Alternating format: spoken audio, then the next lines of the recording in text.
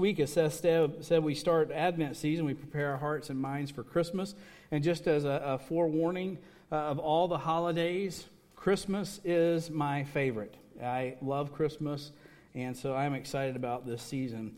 I want to encourage you on your way out, or maybe you grab one on the way in, to grab an Advent devotional.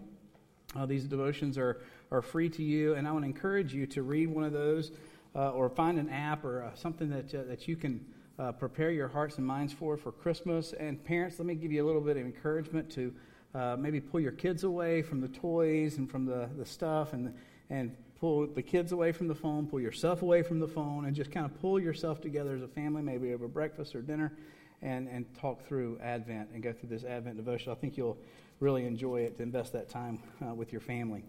So we talk about this season being Advent. So Advent, what does Advent really mean? Well, the word Advent itself means the arrival or the appearing or the coming into place. And Advent really has two thoughts or two focuses, two arrivals, two appearings, and two things coming into place. And the first one is we look back on the promises of the Old Testament as Jesus is appearing or arriving for the first time, the first Advent. But there's also a second part of Advent, and that is the looking forward that we do now to Jesus coming back. So there's two avenues of Advent. And so the theme or the thought is to embrace Jesus for the first Advent so that we can celebrate with him at the second Advent. And that's what Advent is all about. Now, not only do I want us to focus on Advent and maybe an Advent devotion, but I also want to challenge you and encourage you to take this Advent story, this Christmas story, to your friends and your neighbors, your businesses, your coworkers, and to give us a heart with intentionality to share Jesus this Christmas season. Because I believe Christmas historically has been our best opportunity to reach non-believers with the message of the real reason for the season, which is Jesus. An article I read this past week or so reminds me of this. It says this: as the general population thinks less about the Christian faith, Christmas provides a unique opportunity to reach people who no longer ordinarily attend church. Our culture pauses for Christmas in a way it pauses for little else in the year. TV and films celebrate Christmas in all its expressions. Almost everyone decorates their homes, businesses, and cities. On the 24th and 25th of December, the Western world comes as close to stopping and connecting as it ever does. And this is true. So I want to ask you to make and take every opportunity that God puts in front of you to share the truth about Jesus this Christmas season. Invite them to church. You'll see, you may have gotten one this morning. Invite them to our Christmas party that Steve just mentioned about. Next week, we hope to have invite cards that you can hand out for Christmas Eve service. And this is why we do it. We don't want them necessarily just to come to grace. This is our prayer. This is our hope that during Christmas, great conversations can be had and possibly great conversions can be celebrated. And so we want to share Jesus this season. Today we begin our Advent series called Unto Us. Over the next 4 weeks, we're going to explore the Christmas story by looking at the book of Isaiah and also a New Testament passage over the next 4 weeks. And as I mentioned earlier, this experience of experiencing Jesus is not just for a certain few. That's why we titled this series Unto Us, meaning unto all of us. And so this morning we focus on Jesus and hope. Let me go to the Lord in prayer and ask you to pray with me before we start the message.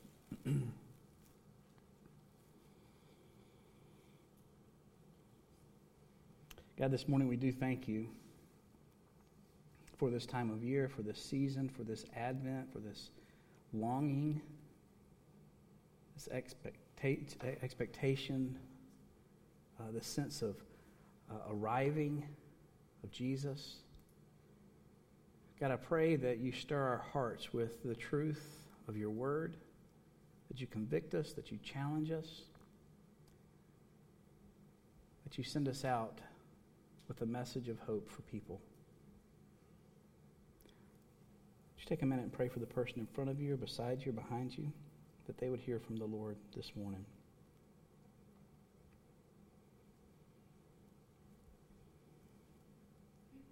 In Jesus' name, amen.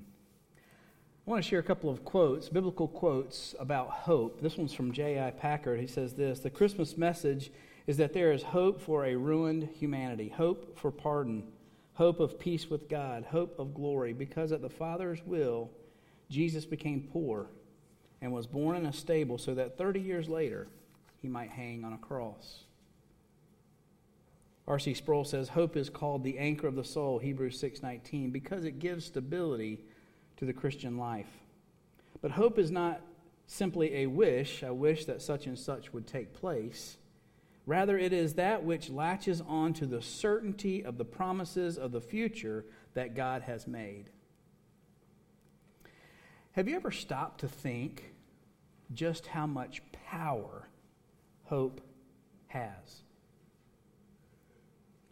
Hope has kept people moving forward in dire situations, has kept their hearts and minds alive during great persecution and adversity. Hope is powerful, both in its presence, but also in its absence. When there is no hope, there is despair, which is also really powerful. But hope has lived when everything else has died. Hope has a powerful impact on our soul. And without hope, we live discouraged and we live in despair. And so with this in mind, I want to take a look at a few important aspects of hope. Isaiah chapter 11, verses 1 through 10. Normally I read from the New American Standard Version of the Bible, but this morning I'm going to read from the New Living Translation of the Bible. It says this: "Out of the stump of David's family will grow a shoot, yes, a branch bearing fruit from the old root.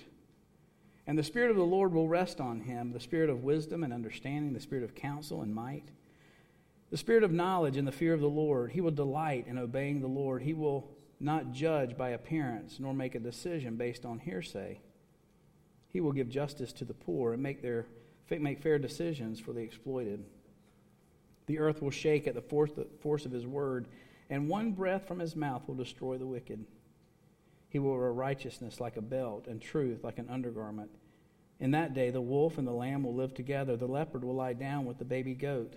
The calf and the yearling will be safe with the lion, and a little child will lead them all. The cow will graze near the bear, the cub and the calf will lie down together. The lion will eat hay like a cow. The baby will play safely near the hole of the cobra. Yes, a little child will put its hand in a nest of deadly snakes without harm. Nothing will hurt or destroy in all my holy mountain, for as the waters fill the sea, so the earth will be filled with people who know the Lord. In that day, the heir to David's throne will be a banner of salvation to all the world. The nations will rally to him, and the land where he lives will be a glorious place." Do you hear through Isaiah's words this underlying tone of hope? This morning, the first aspect I want to look at in regards to Isaiah and hope is that there is an assurance, there is a promise of hope. It's interesting in chapter 11 of Isaiah, particularly in verse 1, that Isaiah calls the lineage of David the stem or the stump of David's family. Isaiah uses this tree metaphor, I think, for two reasons. One is that he wanted to see what had happened to the nation of Israel, but more importantly, to focus on what God can do in the person of Jesus, this matchless, unique person of hope. The nation of Israel was looking all around for defense and security. And just like Israel can do, Isaiah points out that they were tempted to turn to a king or a person or other nations or even themselves. But Isaiah reminds them over and over, depend and look to the Lord. Listen to verse 1 of chapter 11. "Out of the stump of David's family will grow a shoot, yes, a branch bearing the fruit from the old root." Isaiah predicts and prophesies that the Davidic dynasty will be completely cut off, so that all that remains is this stump of a family tree. Now, I have to stop and ask this question and just get your minds thinking about this. What comes to mind when you think of a stump? I've showed you this picture before, but I think it's a very well reminder of what a stump looks like and what a stump is. A stump. What does a stump remind you of? When you think of a stump, you think of a tree that was cut down, that's no longer alive. A dead tree. A tree that had potential. A tree that had plans or hopes. But when you see the stump, you think finality. No longer alive. Dead. To me, a stump can be a picture of hopelessness. This morning, as a transition, this morning you have maybe walked in this morning thinking that your situation, your circumstance, some of the relationships that you're in, some of the hopes that you had resemble that of a stump. That it's been cut down. Lifeless.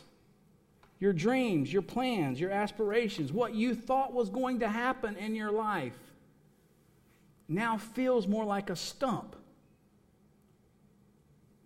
than a live tree.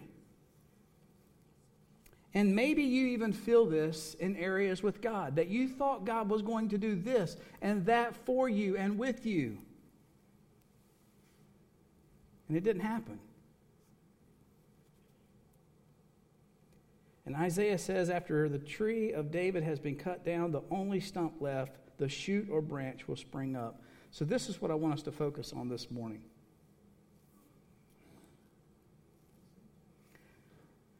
God knows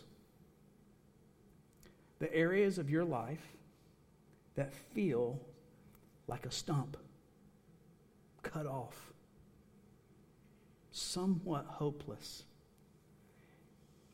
And I am here to tell you this morning that this is the picture He has for us. That God's hope is promised and assured. And this promise is Jesus Himself. So what will Jesus have? Look at these verses. And from Isaiah chapter 11, verses 2 through 5, the descriptions of Jesus. And the Spirit of the Lord will rest on Him, the Spirit of wisdom and understanding, the Spirit of counsel and might, the Spirit of knowledge and the fear of the Lord. He will delight in obeying the Lord. He will not judge by appearance, nor make a decision based on hearsay. He will give justice to the poor and make fair decisions for the exploited. That's our hope. He is our hope. Now you'll note in some of your translations that this word branch or shoot in verse 1 is capitalized because they're referring to the messianic person of Jesus. And that Jesus is the only one qualified to bring us hope. Verse 2 says, the Spirit of the Lord will rest on Him. Colossians 1:19 says, for it was the Father's good pleasure for all the fullness to dwell in Him. How much? All the fullness of God to dwell in Him. Isaiah goes on to clarify further and describe the Spirit's role. The Spirit of wisdom and understanding and counsel, He will delight in the obedience to the Father. For the joy set before Him, He endured the cross. Jesus' desire was to please His Father. Not only that, is Jesus is the only one worthy to judge. It says that He will decide with fairness for the afflicted of the earth. What does that mean for us? So our hope does not have to depend on what you think of me, or how you think I need to respond, or how you think I need to act or live. My hope is built on who Jesus desires me to be. These are the qualities of the matchless Messiah. And he continues to describe Him in verse 6 through 9. The wolf will dwell with the lamb, and the leopard will lie down with the young goat, and the calf and the young lion and the fatling together. Now, let me just make sure you understand this.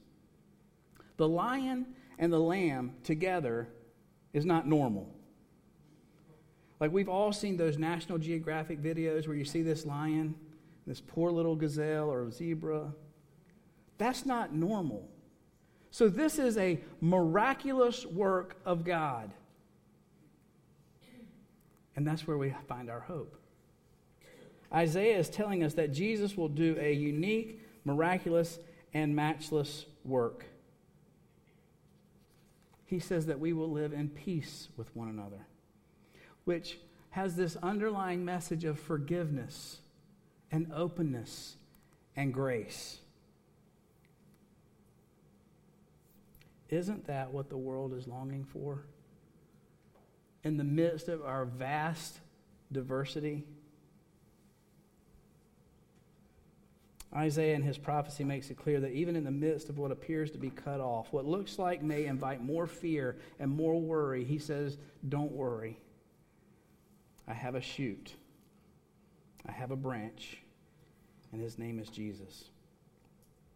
But as we know, there's always a threat to God's hope, and we see this in Matthew chapter 2. The story is found in Matthew 2, and the title of this point is An Attempted Murder. Bum, bum, bum. Matthew chapter 2.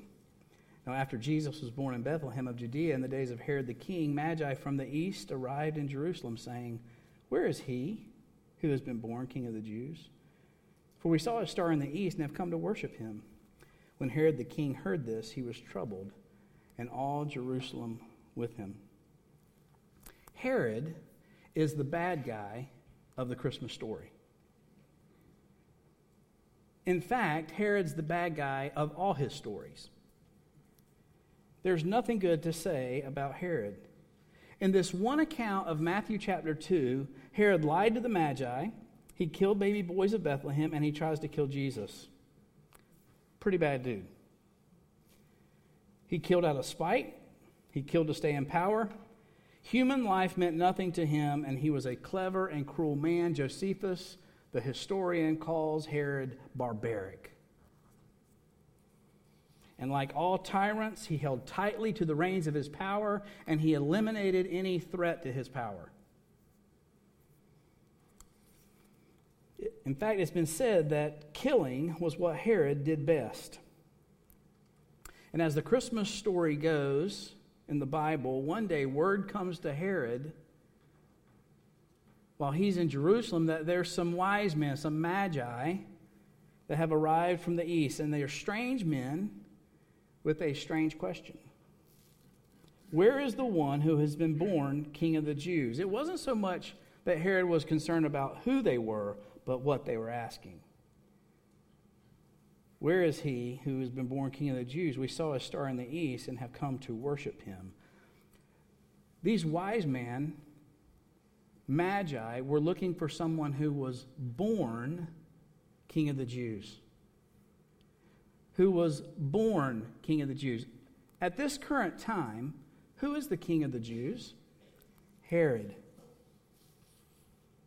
Herod, in his mind, was the King of the Jews, but he was not born that way. Remember, he killed and cleared his own path to get there. And so the wise men are asking a question, where is he who is born King of the Jews? And verse 3 says, when he heard this question, that he was troubled in his spirit, which is an understatement because this word troubled really means that he began shaking violently. He was bothered. And no wonder. Finally, at his old age, he had made his way to the top. He had made his way to be king and had all this palaces and ports, and everything was unto him. All his hope rested on him. And now these strangers come with their strange question, and it threatens his hopes of himself. So what does Herod do? Well, he calls together the scribes and the chief priests, and he says, what's going on with this prophecy and these wise men? And listen to verses 4 and 5. Gathering together all the chief priests and the scribes of the people, he inquired of them, where's the Messiah to be born? And they said to him, in Bethlehem of Judea, for this is what has been written by the prophet. Herod is starting to realize that things are getting serious, and maybe these strangers are onto something. What if this baby that they're looking for really is the Messiah that God promised? if he really is, then he's going to threaten my throne. Herod may be many things, but he's not stupid. He realized pretty quickly that he's got to get rid of this threat. He must kill the baby, and he must do it as quick as possible. So here's what happens in verses 7 and 8. Then Herod called the Magi secretly and found out the exact time the star had appeared, and he sent them to Bethlehem and said, "Go, make a careful search for the child. As soon as you find him, report to me so that I too may go worship him." There is no way Herod was going to go worship this baby. He had no intentions. You know the rest of the story. The star appears over where Jesus is. The wise men come and find Jesus. Gold, frankincense, and myrrh were given. And just before the Magi step off the scene, verse 12 says this: "Having been warned in a dream not to go back to Herod, the wise men returned to their own country by another route." Scripture says the wise men went east, and Mary and Joseph went west. And Herod's back at the palace thinking, now I know I'm going to get him. Scripture says that Herod was thinking the Magi would lead him straight to Jesus, and then he could have Jesus killed and destroy the hope of the people and keep his hope alive in himself. Verse 16 says this: "But when Herod saw that he had been tricked by the Magi, he became very enraged and sent and slew all the male children who were born in Bethlehem and all its vicinity from 2 years old and under."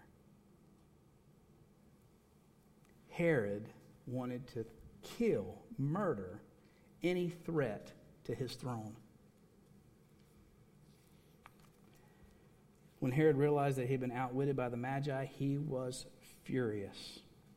And he thinks, if all the babies are dead under 2 years old, that'll have to include Jesus. So he could rest if he could just kill his last foe. If he could just destroy hope in Jesus. Herod died, but his spirit lives on. And by that I mean this. To this very day, there are those who see Jesus as a threat to their throne. That they're offended by Jesus because they are afraid of what Jesus may take from them and their kingdom. Maybe so much not in a radical way, but they relate to the thinking nonetheless. They believe, like Herod, that they have built for themselves this great empire.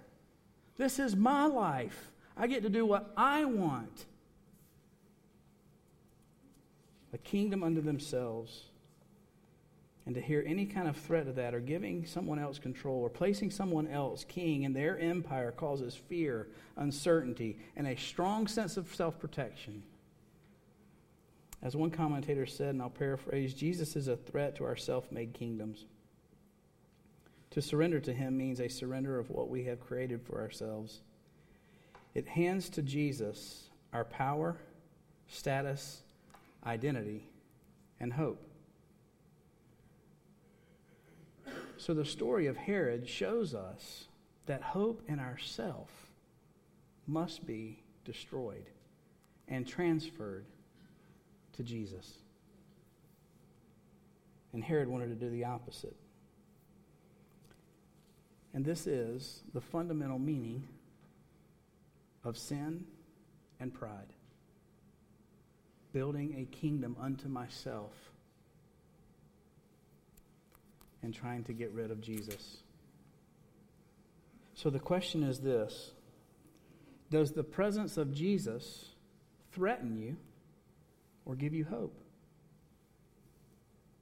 Herod tried to kill Jesus, but the truth is, Jesus is alive. Leads us to our final point.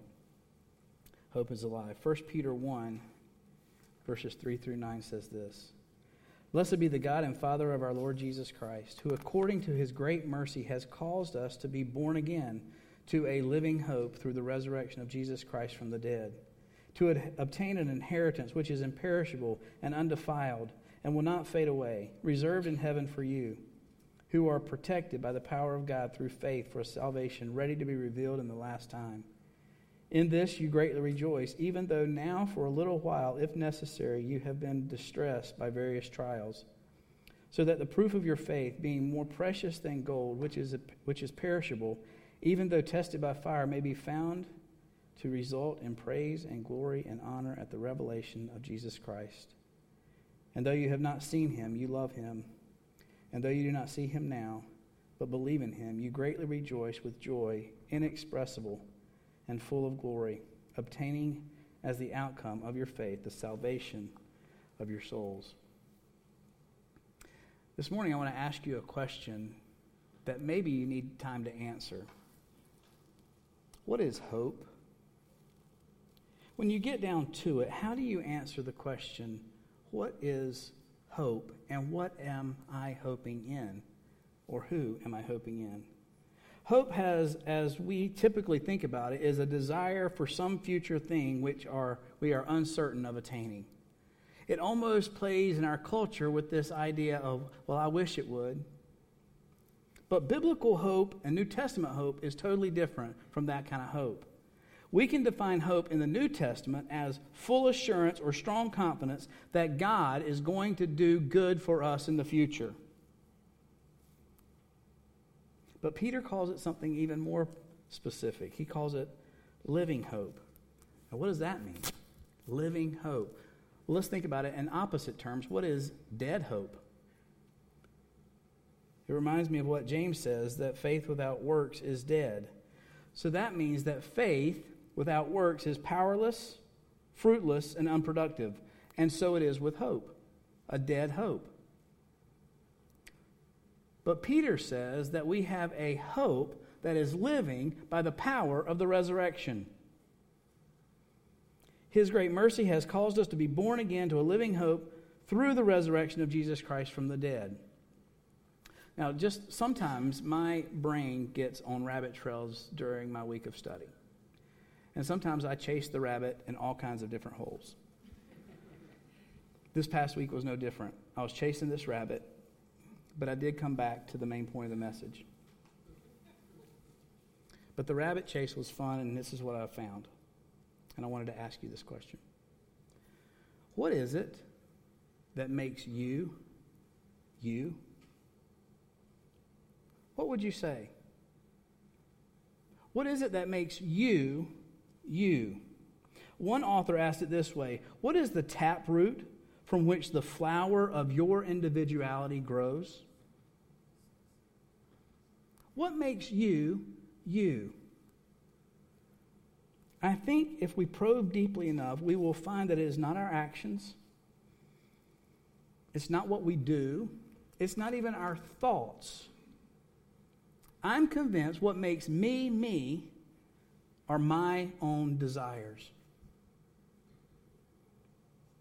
We are basically, one author said, what we crave. Or, another way to put it, what we place our hope in. And the reason, watch this, the reason Peter says that we are born anew to a living hope is because when we cease to pin our hopes, our longings, our desires on us or things in this world, and instead pin our hopes on the desires of God, then a new person has been born. And because of the death and resurrection of Jesus, believers can be born again to a living hope, giving us new desires, new longings which now define us. One author said this: time destroys most hopes. They fade and then they die. But the passing of time only makes Christians' hope that much more hopeful and glorious. Can you relate to that? That as we continue to live in this world and the pressures and trials and circumstances, deep inside of us, we long even more and more for that glorious day of Jesus' return. Peter called this hope an inheritance. As children of the King, we share in the inheritance of glory. One commentator said this: we are included in Christ's last will and testament. And notice the description Peter makes of this inheritance. Verse 4 says it's imperishable, it's undefiled, it will not fade away, and it's reserved or promised for those of us who have surrendered our hopes to Jesus. That's what awaits us. It will never grow old because it's eternal. 1 Peter 1:5-9 is called this inheritance salvation. Steve mentioned it earlier when we were praying. This week I'll participate in 3 different funerals. And thankfully, all of the people for these services that have passed away were believers and are experiencing the presence of Jesus. Their hope in Jesus on earth was a living hope, and now their hope in heaven is a visual hope. And their hope will never disappoint, never wear out, never grow old. Nothing can take it away. Without their hope in Jesus in this life, their hopes would have died with them.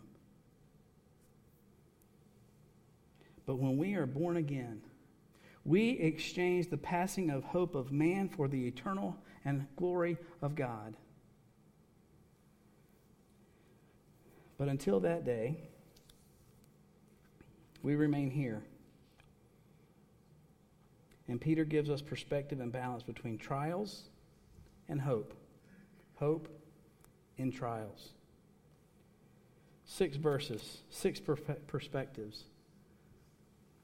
It's been said the only way we can really understand hope is because we understand our trials, meaning that there is a longing for something different, that we lament, that we grieve, that we many times have pain and a sense of loss because this is not how it was supposed to be. And if you ever want to read through the Psalms, you can hear David scream those words too. And so we lament of what, not what is, but what we wanted it to be or what God wanted it to be. So Peter speaks to this dilemma, this turmoil in the midst of trials. And he gives us God's perspective. And the first thing he says is that the trial meets the needs, our needs and the need of God. He says in verse 6, if necessary, you have been distressed by various trials, meaning that if it's necessary to go through trials, sometimes it's necessary to discipline us, to get us back on track with the Lord. Another thing about trials are various. This word various means multicolored. Some of you have had one of those blue Mondays, right? Or gray Tuesdays. Or maybe you just feel like you're living your life sort of in a gray area. Trials come in various colors. And God says, my grace is sufficient for you in all trials.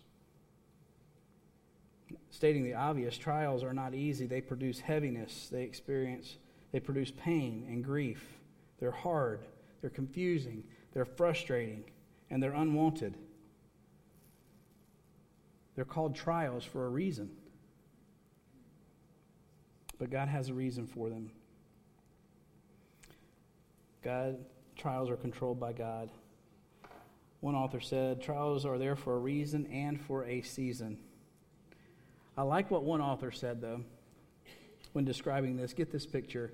When God permits his children to go through the furnace, he keeps an eye on the clock and his hand on the thermostat.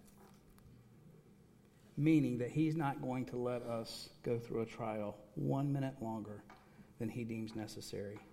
Remember, it was Jesus from the cross who said, it is finished. And God said, it is time.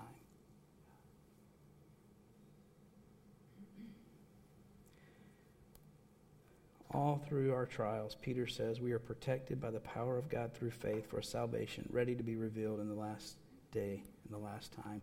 In a minute, we're going to sing a song called Glorious Day. There will be a day when Jesus returns and sets everything straight. Sets everything how it was supposed to be from the beginning. Jesus promises hope even when hope seems to be cut off.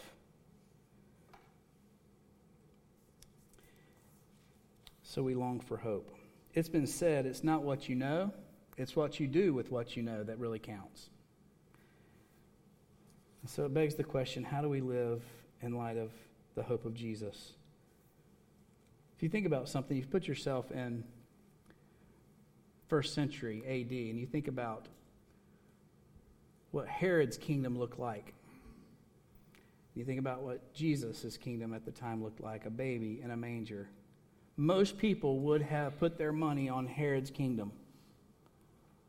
But Herod's kingdom isn't alive forevermore. That's why we're singing about Jesus instead of Herod 2,000 years later. And that's what Advent does for us. It reminds us that our kingdoms that we build into ourselves will not last. It's the kingdom of God. It stirs our spirit, encourages our faith, because no matter what is happening in us or around us or in our culture, we can look back and see, and we can look forward and see, and we can confidently say, my money's going to be on Jesus. He's my only hope. I talked to a lot of people first service. I'll talk to people again at this service. I'll talk to people this week, and so will you, where the situations and circumstances of life are weighing them down, and they need a word of reminding them about the hope of Jesus. Because hope lost, doubt creeps in. We start doubting God's goodness, God's presence, God's awareness. And God wants to remind us this morning, unto us, hope. Hope is not a feeling, but a person. Hope is a continual encounter with the resurrected Jesus, the hope of glory. An encounter that makes all the difference, both now and forever. And so the question this morning, in whatever place you are, will you and I place our trust and hope in the living Jesus this morning? As you leave this morning, think about this picture.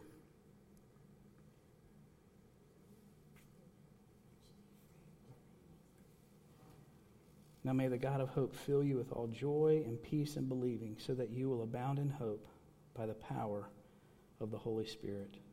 Let's pray. God, I thank you for this morning. I thank you for your word. I thank you for the truth, the prophetic voice of Isaiah, the promise of the Messiah, the perfect one to fulfill our hope. God, I pray this morning for those here this morning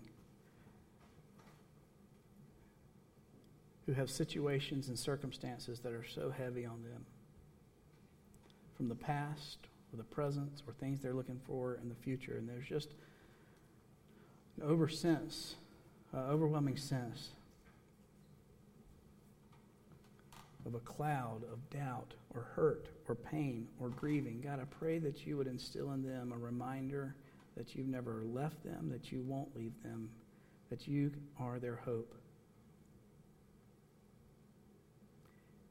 And God, I thank you that we cannot in any way thank you enough for the hope of your return. And we trust you with that in Jesus' name. Amen.